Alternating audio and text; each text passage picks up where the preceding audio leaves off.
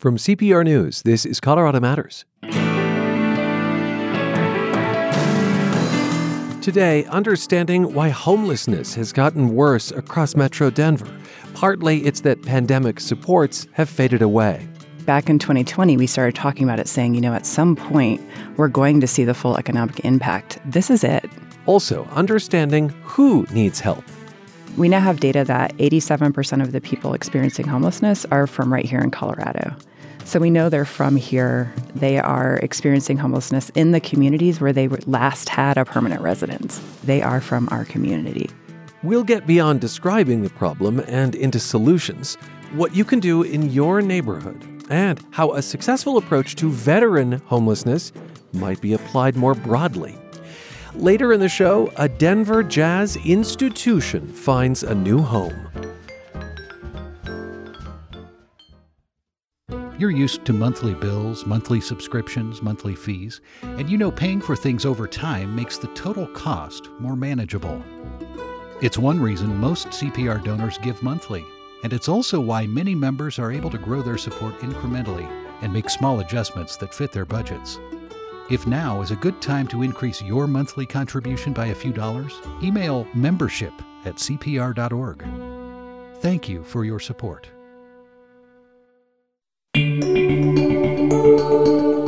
This is Colorado Matters from CPR News and KRCC. I'm Ryan Warner. Homelessness is very visible this summer, with tents lined up along sidewalks. Meanwhile, figures are now out for an annual survey. They show on one day last winter, many more people in Metro Denver were unhoused compared to the year before. The largest city in the area has officially declared homelessness an emergency. What can we do about it to help people get stable housing and to make it easier for everyone to get around on sidewalks? Jamie Reif leads the Metro Denver Homeless Initiative, which coordinates the area's response. And welcome to the program. Thanks for having me, Brian. When you think about the long view, has homelessness in Metro Denver become worse over the last 5 years or so?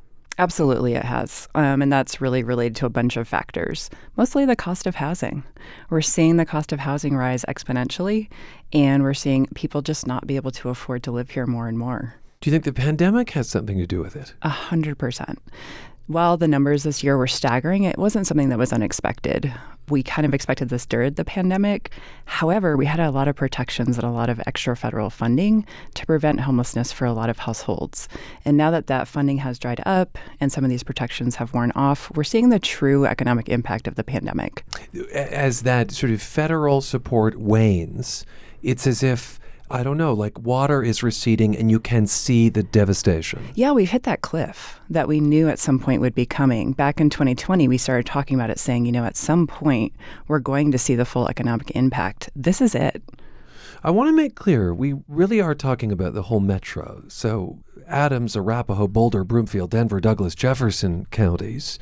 And the why is obviously really important here. So the high cost of housing. I know as well that you point to income inequality. What other contributors are going on here? Yeah, you really can't talk about homelessness in this country without talking about race. There are a lot of variables with data related to homelessness. That is the one that always remains constant, is the overrepresentation of Black, Indigenous, and people of color. And I think what we tend to do is look at homelessness in isolation without factoring in that it's really the outcome of several systemic failures that we see in this country. So criminal justice, education, healthcare, child welfare, all of these, really the outcomes lead to what we see as modern day homelessness. When it comes to the cost of housing, I want to hammer this home with your own data. You put the average minimum wage in Metro Denver at a little over $13. The average wage that a renter pulls in is actually twice that. But the wage needed to rent a 2-bedroom apartment is significantly higher than either number, more than $32 an hour. So it's no wonder people can't afford housing. That's exactly right. We are seeing these increases that the wage is not keeping up with. Every year, it's getting worse and worse and worse, particularly if you're a family in Metro Denver or if you are someone who's aging. That is one of the fastest growing populations we see in homelessness are people over the age of 55. When you describe the problem, as multifaceted as it is, it can feel overwhelming. There's only so much that service providers for those experiencing homelessness can take on themselves, right? I mean, you are not primarily a reformer of criminal justice. No. You are not primarily a home builder. No. You are not primarily fighting for higher wages. So what can you do? Yeah, I think it's a couple of things. Number one, I really would encourage people to understand this issue. For every person you see staying outdoors, there are 3 people you don't see. And homelessness is an incredibly wide spectrum. It is everything from small children, families, elderly people. I was, speaking to a shelter provider, and they were sharing with me that not too long ago, for the first time, a 98-year-old woman had to come to shelter because she lost her home because she couldn't afford it. So there are people like that. There are people that just need a couple of months of rental subsidies to get back on their feet. And then there are the people that we tend to see experiencing homelessness. And those tend to be people that are chronically homeless. They have some sort of barrier that might be physical or some sort of other disability. And those are people that really need a much longer supportive housing situation. And when they get that, it is the most proven effective model for making sure that someone remains stable. And when you look at, say, the woman in her 90s, when you look at people who need that kind of temporary help to stay on their feet, what does that tell you you can do? Yeah, I think, first of all, it's going to take all of us. And I think people see this issue and they look at it and they say, well, homelessness is the issue. Absolutely, homelessness is the issue, but it's an outcome of other systems that are failing in this country, and we have to look upstream at those other systems. Well, but that doesn't answer what you can do. Oh, yeah, 110%. Yeah, so we talked about the problem. Let's talk about what we can do. First of all, we have to be open to building affordable housing. And, one of the things I get asked a lot, Ryan, is, by people that I know if I'm at anywhere and I tell people what I did. I told my yoga instructor yesterday what I did for a living, and they immediately asked, well, what can I do? And what you can do is welcome affordable housing. You can welcome solutions to your community. You can understand the issue because we have a lot of resources to build, but what we need is people to be welcoming. And we talk a lot about NIMBYism or no in my backyard. What I'd like to see is YIMBYism or yes in my backyard. Indeed, a lot of efforts to put up housing for those who can't afford it, whether it's tiny homes or some other kind of shelter, draw objections from the neighborhoods where they would go. And this is hardly just a Metro Denver problem. The mayor of Colorado Springs spoke just recently about the need to get more people to see how housing the unhoused would help the whole community. So here's Yemi Mumulade. One of the biggest challenges that we begin to experience in my city is NIMBYism. That makes it hard, where many of the neighborhoods are objecting to any kind of development. So we, as government leaders, have to think of new ways to begin to educate and begin to help our city see that these are real people that are affected by our lack of housing. And it has great consequences and costs to our cities. We do not solve this. I want to be understanding of NIMBYism too. In other words, there are people who are concerned about their neighborhoods. Mm-hmm. So let's meet their concerns head on. What do you hear? And what is your message to them about impacts that they may see as affecting their quality of life? It's not just about building a huge affordable housing unit right in your backyard. I will tell you right now, today, we could decrease veteran homelessness by a third if we just had landlords who are willing to accept housing vouchers and veterans into their units. So this issue just isn't about let's build housing. It's about let's get people into existing units. People are in different places in the city. They have a voucher. They go live in a market rent unit. And that is one of the solutions. But there are a fair number of people saying no to vouchers. There are. It's really, really hard. So, when you have a unit, it's incredibly competitive here. Our vouchers don't necessarily keep up with market rent. And landlords can pick and choose who they want to rent their units to. So we need landlords at the table who are willing to help us solve this issue in the private sector. I mean, are you essentially asking them, take less money for this property. Or I'm saying take confirmed money, because that's the thing. When you're a landlord and you accept a voucher, that means you have rent in hand every month on time, no matter what. Like, it's a great value add. You never have to worry about rent. Okay, well, give me an example of NIMBYism, one more. Yeah, so I think a lot of people don't want affordable housing specifically in their communities. Here's what I'm going to say. There are parts of our community where affordable housing is for people making $80,000 a year. That's our teachers, our nurses, a lot of our public servants. So we need to be able to build that housing as well as people who are experiencing homelessness and have kind of these mixed use, mixed income properties. That's really what we want to do. Let's get explicit there. What misconception are you pushing back on there? Yeah, I think the misconception that, communities are going to see a lot their communities change. It's going to bring crime, or it's going to bring other, things to their community that just people are scared of. The reality is it doesn't. If you look at studies over and over and over, if you add affordable housing, it actually helps your community grow and flourish because people can afford to live there. Do you think that people have a kind of outdated view of what affordable housing is? Maybe they picture the Cabrini Greens and the Pruitt-Igos. 110%. I think that's another thing I would encourage people to really look into is our affordable housing now looks like luxury units in a lot of cases. It is beautiful. It has playgrounds, childcare. Some of them even have gardens and things like that on site. It is very, very different than it was when we really started down this road, specifically with public housing. We have reporting from our own folks at Denverite, our sister publication that supports this idea of crime not going up in connection with the placement of affordable housing. We met a woman living in a tent in Denver this winter who talked about not being able to find housing she can bring her son to. She says that transitional housing is not a condition she'd want him to live in. She's a college graduate who is employed, has a 9-year-old who's staying with friends while she is living outside. The woman's name is Beth Davis. There's bugs and, all of this. And I'm sorry, I do have a standard, and I shouldn't have to degrade that standard. I shouldn't have to.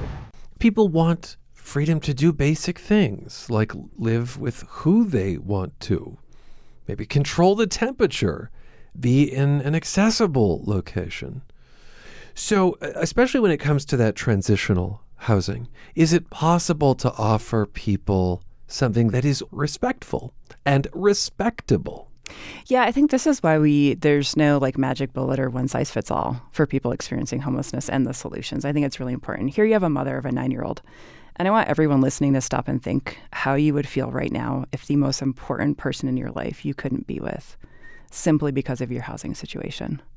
And that's also a reason why we see so many people staying outdoors and not in shelters. Our shelter providers do a great job. They work really hard. But sometimes people have to choose between their spouse, their children, their pets, or go into shelter. And so a lot of people choose to stay outdoors, and I don't blame them. And so is that a gap then in transitional housing? Yeah, and I think when we talk about transitional housing, we want to be really talking about housing that is on the way to actual housing. Mm-hmm. So transitional housing should be just that. So when we're looking at tiny homes, safe outdoor spaces, anything like that, we want it to be a short point in time that is transitional until someone can be placed or has the resources to be in a safe, stable place to call home. And of course, we know that tiny homes, perhaps scattered throughout the city, that's a central tenet of the new mayor in Denver's plan. And I guess the question is what do you start a clock once someone moves into a tiny home village? No. Because and then what? You have to have the housing stock and the people to say yes in my backyard. Yeah, I think there's a couple of things that we can be doing, and I think this is encouraging about the mayor's current plan. So there's something called master leasing. So earlier I talked about the veterans that are experiencing homelessness right now have a voucher, don't have a unit. There are a lot of cities and a lot of regions around the U.S. What they do is they have a nonprofit partner master lease X number of units, and then they can move people in, and they're the landlord for that unit. And it's a great way to get people into housing very quickly. So that's something the mayor's looking at currently is this idea of master leasing as kind of an interim housing solution. Is there much of that in Metro Denver right now, master leasing? There isn't a ton, and that's where I'd really like to see this become one of the tools in our toolkit.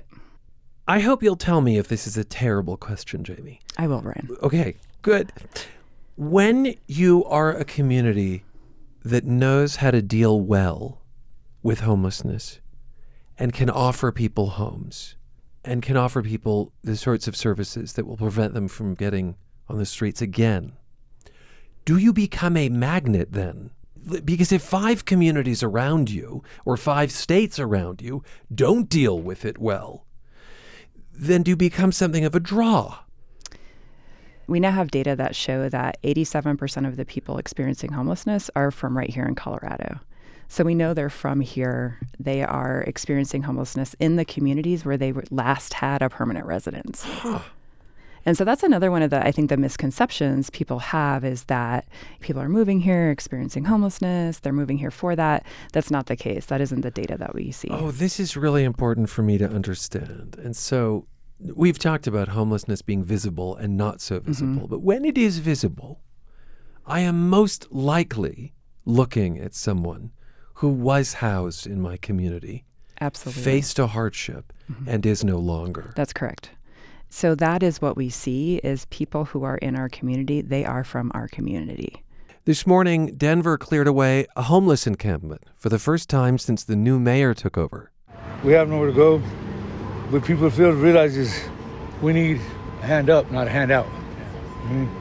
And some of us are working, some of us are trying to get better lives, some of us like it here. The mayor has promised to conduct these differently than in the past.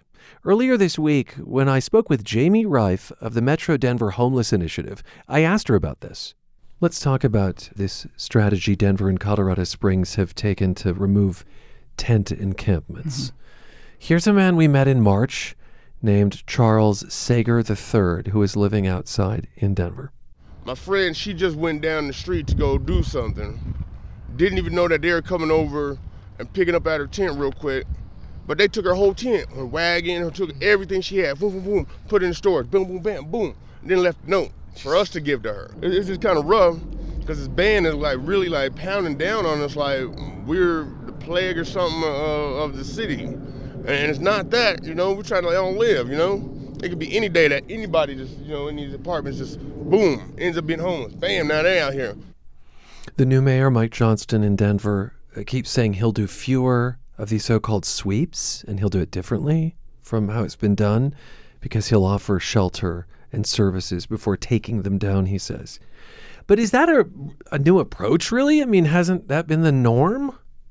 Yeah, I think it's different in the fact that what I'm personally hopeful for is that there will be a significant amount of time for outreach teams to be going into the encampments, forming relationships. And Ryan, this is the most important part, is you have to build trust with these communities. It is incredibly important before you can ask, like, hey, do you want to go inside the shelter? Do you want to go to a tiny home? You know, we have a motel room. Would you like to go there? And these are actual communities. And a lot of times people don't want to go indoors because they are part of a little ecosystem that is an encampment. And so being able to offer everyone in the encampment a housing solution or some sort of transitional housing while we're looking for that longer term solution is incredibly important. So it's going to take more time than what we have currently been doing. And so that, you know, having 3 to 4 weeks, having that time to create relationships and then offering a solution and like, hey, we're going to move you toward housing, but we want to have a spot for you to go that's safe where you can lock your door so that when you come back from going down the street, your wagon isn't gone. So do you have any guarantee from this new administration in Denver in particular that it would afford you more time to build relationships like that? I think so. So what I'm hearing the mayor say is that he's not going to be doing enforcement sweeps or enforcement. And what that allows, one of the things, Ryan, I hear regularly from our street outreach workers is they're working with someone, they're working really hard, they build a relationship, they might even have a housing resource, but then they go back to engage with the person and that entire community has been moved. And so with more of this encampment resolution, then what we're saying is we're going to allow people to stay as long as there's not any sort of public safety concern. And we're going to be working with them really diligently to find kind of a longer term solution. But of course, the tension is the business or the renter or the homeowner nearby who is intimidated and doesn't want to walk down a street that's filled with tents and may be concerned about cleanliness in the neighborhood, that person is pressing you to move quickly and to restore what they recognize their neighborhood to be. Yeah, and I think that's why we have to move really quickly to get up some of these temporary solutions. So I will say, for example, last week, the Denver Housing Authority approved a purchase of a large motel that's going to bring 194 non-congregate shelter rooms online very quickly. Non-congregate, so meaning people get their own room. Yeah, you're not going to be in a huge warehouse or some place where you have hundreds of other people around you, which is really hard. You have a space to close and lock your door, keep things safe, take a shower, and in some of these units they even have their own little kitchen. So we need to get things like that online very, very quickly. And does that make the convincing easier? 100%. 100%. Than to say we're going to put you on a cot in a convention center. Does anything good come out of these efforts to move people out of tent camps?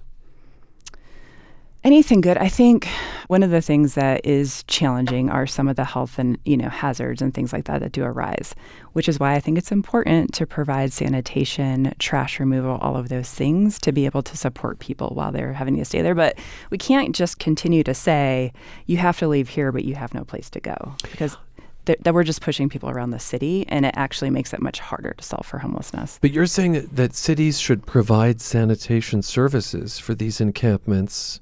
Absolutely. While they're being convinced to move. Yeah, we absolutely. If people don't want to see trash, they don't want to see some of these other things, we really need sanitation. We need for people to be able to go to the bathroom in dignity. Even if Denver's mayor succeeds in housing 1,000 people this year, that won't make the problem go away, because I'm thinking of the reasons that you've given for people experiencing homelessness and the what is it you said, the failure of multiple systems. So if housing continues to be super expensive, if there aren't enough mental health supports, if income inequality persists, won't this problem continue? Agreed. And that's absolutely why we have to look upstream, and it's going to take all of us. The reality is we have to do something about these other systems. And I am starting to see people starting to recognize that, because for decades it's really been like homelessness is an issue sitting over here by itself, and then here's all these other systems. And we're starting to see the integration and the understanding that if we are going to make a big reduction in homelessness, we have to shut off what we call the inflow. You know, when you say it takes all of us, Jamie, I appreciated the voucher example, yes. Right? And you've said yes in my backyard. Yes. Say yes to affordable housing. I don't know what else it means when you say this takes all of us. I feel overwhelmed. I imagine you do. I feel overwhelmed, and I understand the issue. I think it's really about, again, not continuing to repeat the narrative that this is a personal choice or that people are choosing to be homeless, but really starting to say, no, this is an issue that we're seeing across the country, particularly in high-cost communities, that we need to be open to embracing different things that really address this challenge. We've spoken of Denver. We've spoken of Colorado Springs. What ideas do you see in other metro counties that are worth replicating? Yes, what we've done in this region, and we're the first in the nation to actually do this, and what we're doing is we're working specifically on veterans. And we're saying, let's get to a point where we know every veteran right now by name and talk about them every other week in a case conferencing. Let's sit around a table and say, okay, we know this person right now needs this resource. Who can bring it? And we have those conversations, and they're person specific, and we figure out what everyone needs versus just having kind of these global solutions. So as you look at different counties, different communities, there's different resources that they might have available. There's different availability with the rental market. So really what we're doing is sitting down and getting to the solutions for each person on something called a by name list. So we're knowing everyone by name who is a veteran. And why are veterans a good place to start? Yeah, great question. So number one, veterans tend to have more resources, right? We have the power of the VA and some of the federal resources behind us. And what we've been able to do, Ryan, is decrease veteran homelessness at 3 times the national rate. So is the idea to apply that to the community beyond veterans? Absolutely. So this is a proof point. This is like a version 1. We're trying this out. We're going to see all the flaws. And what we're also showing is what we can do when we have housing resources. We got news last week that people who work in a shelter called Urban Peak are trying to form a union. It's a first for a homeless service provider in recent memory. And it makes me wonder, Jamie, if people who provide homeless services themselves are struggling. Like, what's the toll on the workforce right now? Yeah, I was just talking about this earlier. And one of the things that we're seeing is, we just went through a global pandemic for the last 3 years. And we're still in a sprint from that. And we're tired. And it's been a really, really draining 3 years. And then you couple on top of that, a lot of our case managers, our service providers might have to have an extra job. They're fighting for clients. They may be fighting for themselves. 110%. So at my organization, we have a rapid resolution fund. And we've actually seen providers and case managers having to, look to access that fund through, other supports to be able to make rent. And that is the reality, is a lot of our service providers who particularly are on the front lines can't afford to live here. Do you sometimes want to blame the virus? And I don't say that to let anyone off the hook. But is this also just the reality of having lived through a pandemic?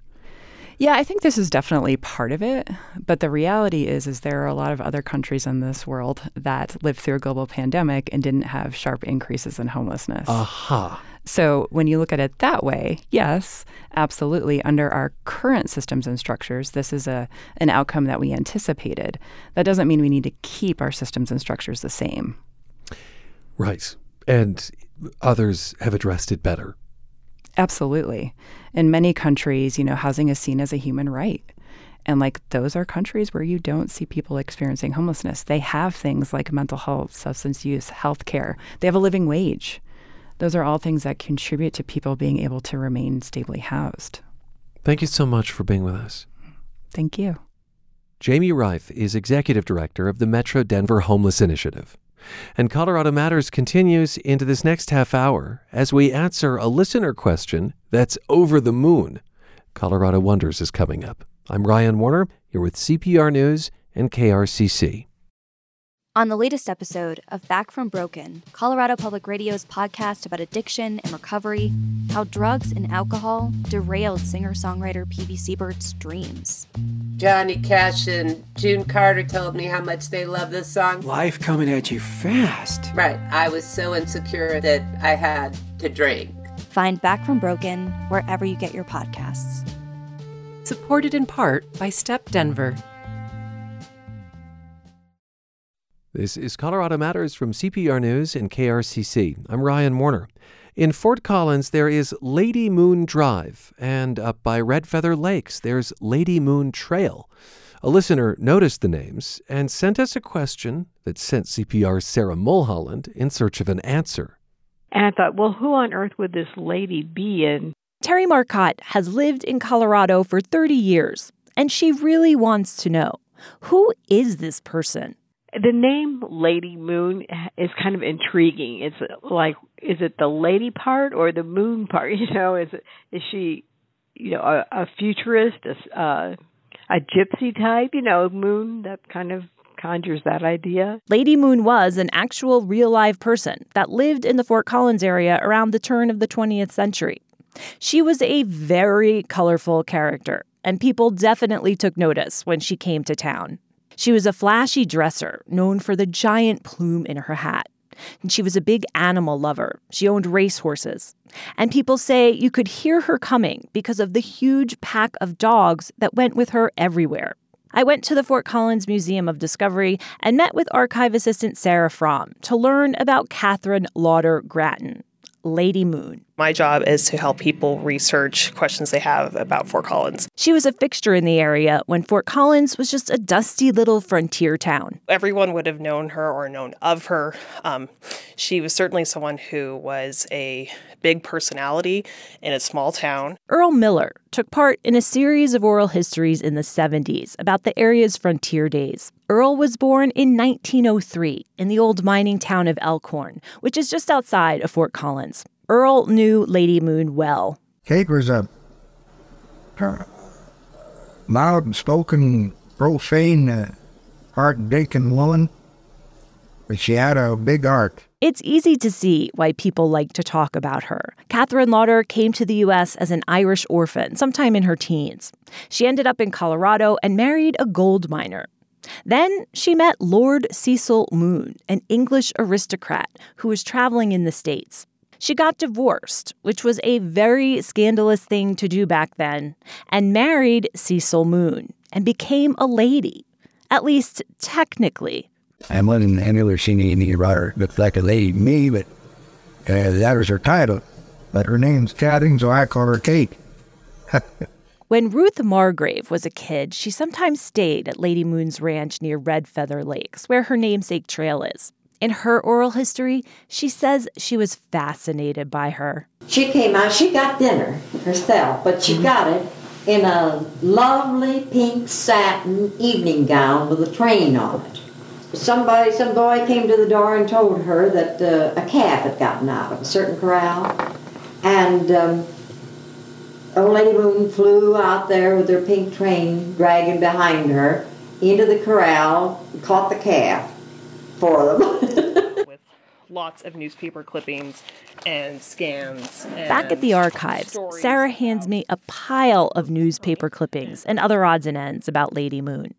Her marriage to Lord Moon didn't last, and her fortune didn't last either. Towards the end of her life, she was mostly known for drinking and bootlegging. It seems she was mostly shunned by polite society by the time she died in 1926. So why did the city choose to commemorate her? She might have been a complicated person and might have been an outsized personality for the area, but she's a pioneer woman, and she moved out here at the age of 18. Her parents died when she was 12, so she did a lot of hard work on her own, and it helps tell the full story of Fort Collins. I took a drive out to Lady Moon Park in Fort Collins. It's a peaceful little neighborhood spot with a small pond and a fountain. Zach McKee was there fishing. Did he know who Lady Moon was? I have no idea. I don't know what the road's for. I don't know what the park's for. But you knew it was called Lady Moon, but yeah. Did you ever wonder who's Lady Moon? No, I probably should have. No, I have. I've not looked it up ever. I don't think that would bother Catherine Lauder. I do think she'd be pleased she's still called a lady. I'm Sarah Mulholland, CPR News. What do you wonder about when it comes to Colorado? Send us your question through cpr.org/Colorado Wonders. Before we dive into this next story, we need to get the potty humor out of the way. Because usually when I tell people I sleep to the sound of brown noise, they chuckle, thinking of a South Park episode, maybe this is a Colorado thing, in which a noise plays that makes people, well, void their bowels. You guys, we found it, you guys. Calm down, Cartman. You found what? The brown noise. Kenny and me found the brown noise. Here, look. Okay, let's see. Okay. Ready, Kenny? Woo! Well, thanks, Cartman, but that is not the brown noise we'll be talking about. Brown noise is kind of like white noise, but I find it less stressful, more conducive to sleep. Every night as I crawl into bed, I ask my smart speaker to play it. Turn on brown noise.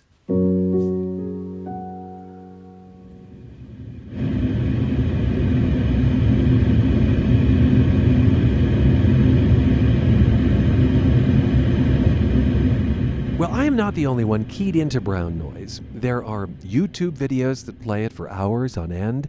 The sound has caught on among people with ADHD who find it helps them focus. So let's talk about it with Professor Dan Berlow from the School of Pharmacy at Regis University in Denver. And thanks for being with us. Thank you so much. I think white noise is better known, Dan, but there's also pink and blue noise. So what, sound is on a spectrum like a rainbow? What's the deal here? Not quite. So I actually sleep to pink noise. The color is just more for an easy way for us to talk about them. But in reality, they're all what we call full frequency sounds or broadband sounds, where all the sounds that people can hear are played sort of at the same time. And white noise, they're all played at the same volume. Unfortunately, because our ear hears high frequency sounds louder, white noise has kind of a high-pitched hiss to it. And so pink noise was the first sort of slight adjustment where they played the high-frequency sounds a little quieter.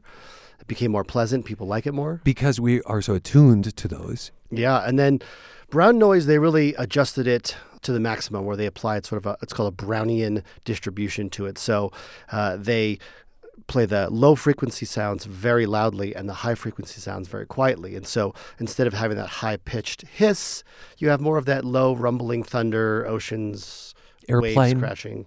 Airplane. Like I hear a jet, like I'm on the inside of a jet when I'm playing it. Yeah.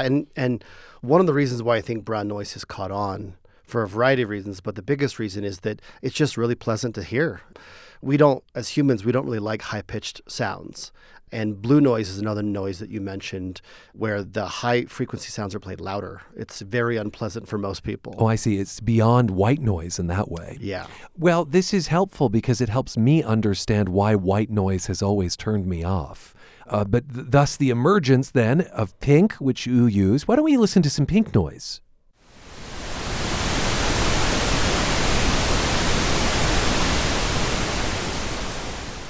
So you sleep to that each night? I do, yeah. So I have 2 kids, age 4 and 6, and since they were infants, we played white noise in their room, and we had a little baby monitor, and so I would hear their white noise in their room until they no longer needed a baby monitor.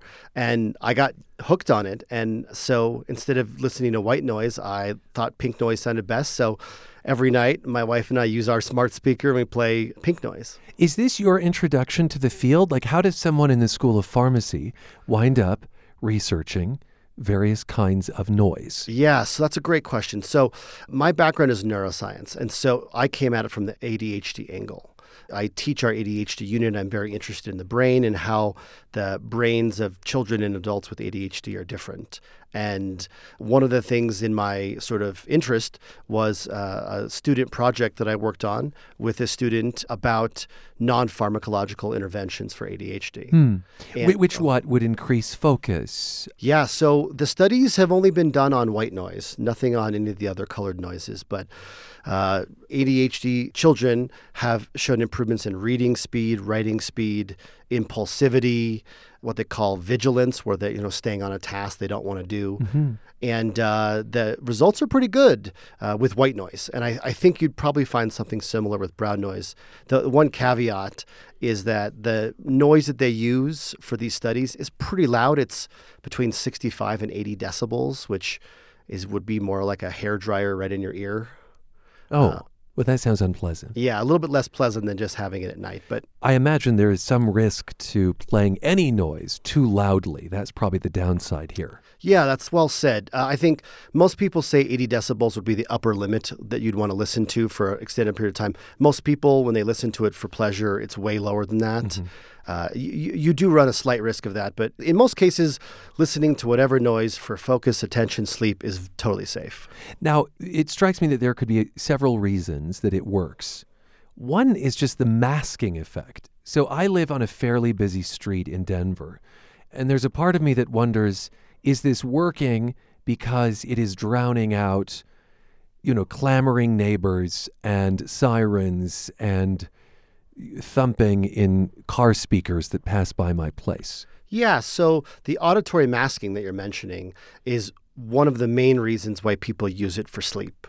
Some people will use white noise or brown noise when they're studying in a coffee shop just to drown out the conversations of people around them. And that's one mechanism by which people think it's working, sort of just stopping distractive sounds. And Chris, I think of AirPods, for instance, a lot of headsets, they create that on purpose to shut out the world a little bit. So that effect makes sense to me. What are some other reasons that this might work in people with ADHD? Yeah, so there's a lot of theories out there. I don't think there's a lot of really hard evidence, but one thought is that people with ADHD, their dopamine release in their brain is a little bit different than a neurotypical person. A neurotypical person has a little bit of dopamine that's released all the time from neurons in their brain. It's called a tonic release. I like to call it the dopamine trickle. We just sort of have it all the time. It helps us maintain focus and attention, and it also helps us limit the amount of dopamine release when we're excited or stimulated. And people with ADHD don't really have that dopamine trickle, so they have a hard time focusing on things. But then when they're stimulated, they get really, really distracted easily. again, hyperactivity, other symptoms like that. And so it's thought that the white noise or brown noise creates a little bit of stimulation that sort of mimics that tonic dopamine. Oh, interesting. It's a sonic version of that drip. Yeah. Huh. So they have looked at studies have looked at, is the dopamine release different in people when they're listening to white noise? Right. And they haven't been able to find that. So it's probably not quite as simple as that. Okay, so it's not that it's stimulating that, but it might be mimicking it. Yep, exactly. And so the thought is perhaps just having that sort of low level of stimulation creates some situation in the brain that mimics that sort of basic dopamine release. If there are parents listening who have children with ADHD or folks listening themselves with ADHD, would you encourage them simply to experiment with this? You know, there are apps that generate these sounds. It's actually how I discovered brown noise, was that I could choose a number from the spectrum.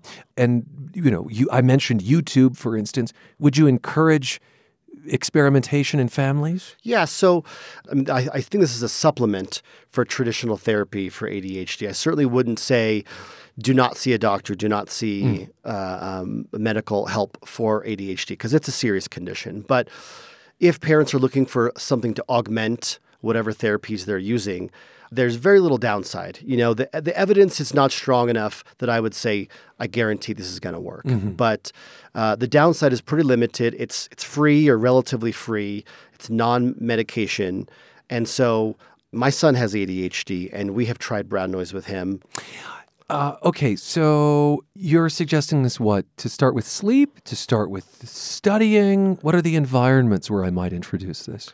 Certainly if people are having difficulty sleeping because of ambulances driving by, or I live in Louisville, there's a train that comes by that blows the horn. And so in that context, I would say anything during sleep, white noise, brown noise, whatever you think is most pleasant is great.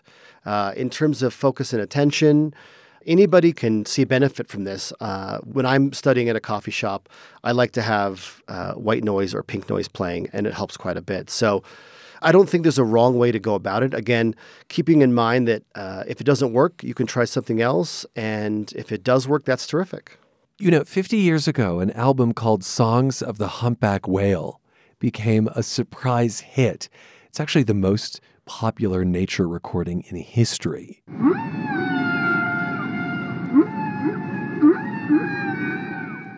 Do you remember people listening to that, Dan? So I heard it. On NPR, they just did an anniversary episode of it. Yeah. I actually find the sound of humpback whales to be a little bit eerie and disquieting. I don't find it very relaxing. I suppose, though, it's all in service of the same thing, which is what? A sound that brings you out of perhaps your anxious mind. Is it related to meditation? It certainly could be. I know that the brown noise phenomenon really was augmented this summer when an ADHD advocate on TikTok listened to brown noise for the first time and just basically said her brain was quiet for the first time in her entire life. This resonated with a lot of adults with ADHD, especially adults who don't find that medication is the right fit for them, or at least not as monotherapy. And so a lot of people really said, this helps me. I can focus. I can finally pay attention. And right now, we are actually in a medication shortage for ADHD meds. People who take Adderall sometimes are being unable to get their prescriptions filled. This is hopefully a short-term thing, a couple of months, but still, for people who rely on this medication, oftentimes they're looking for anything they can find. So brown noise might be a possible solution, or at least a bridge until they can get their medication.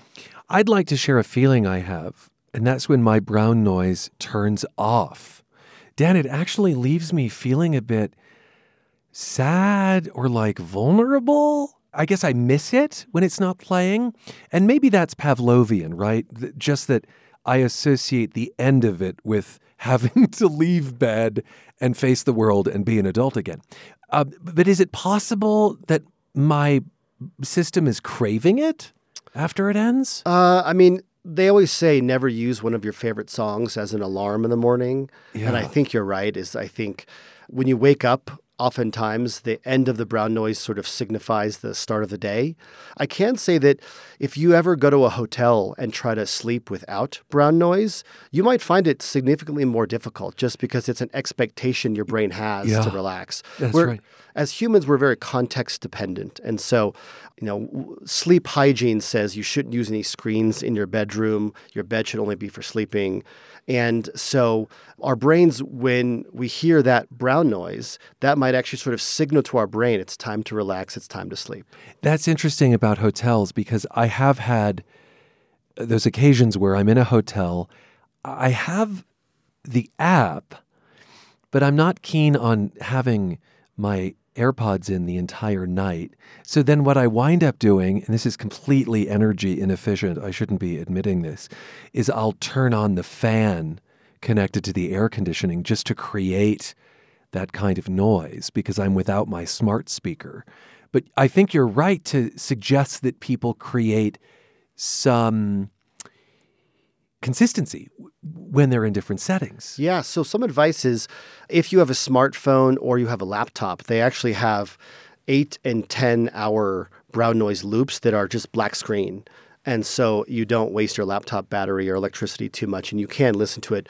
One caveat is that I've explored probably maybe a dozen or so of the white noise, brown noise, pink noise YouTube videos. And oftentimes what they say they are is not actually what they are. So I saw a white noise video that was very clearly brown noise.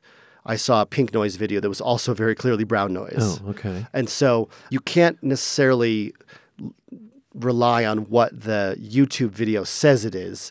Once you've heard, and now your listeners will have heard what white noise, brown noise, and pink noise are, hopefully you can identify it better. Yeah, well, based on partly your reaction to it, I suppose. I know that there are folks who use Spotify for this, and small Bluetooth speakers on the road. Dan, thank you for being with us. Thank you so much. Dan Berlow is on faculty at the Regis University School of Pharmacy in Denver. His research interests range from cannabis to ADHD to dementia. We spoke in December. Finally today, a new home for a music institution.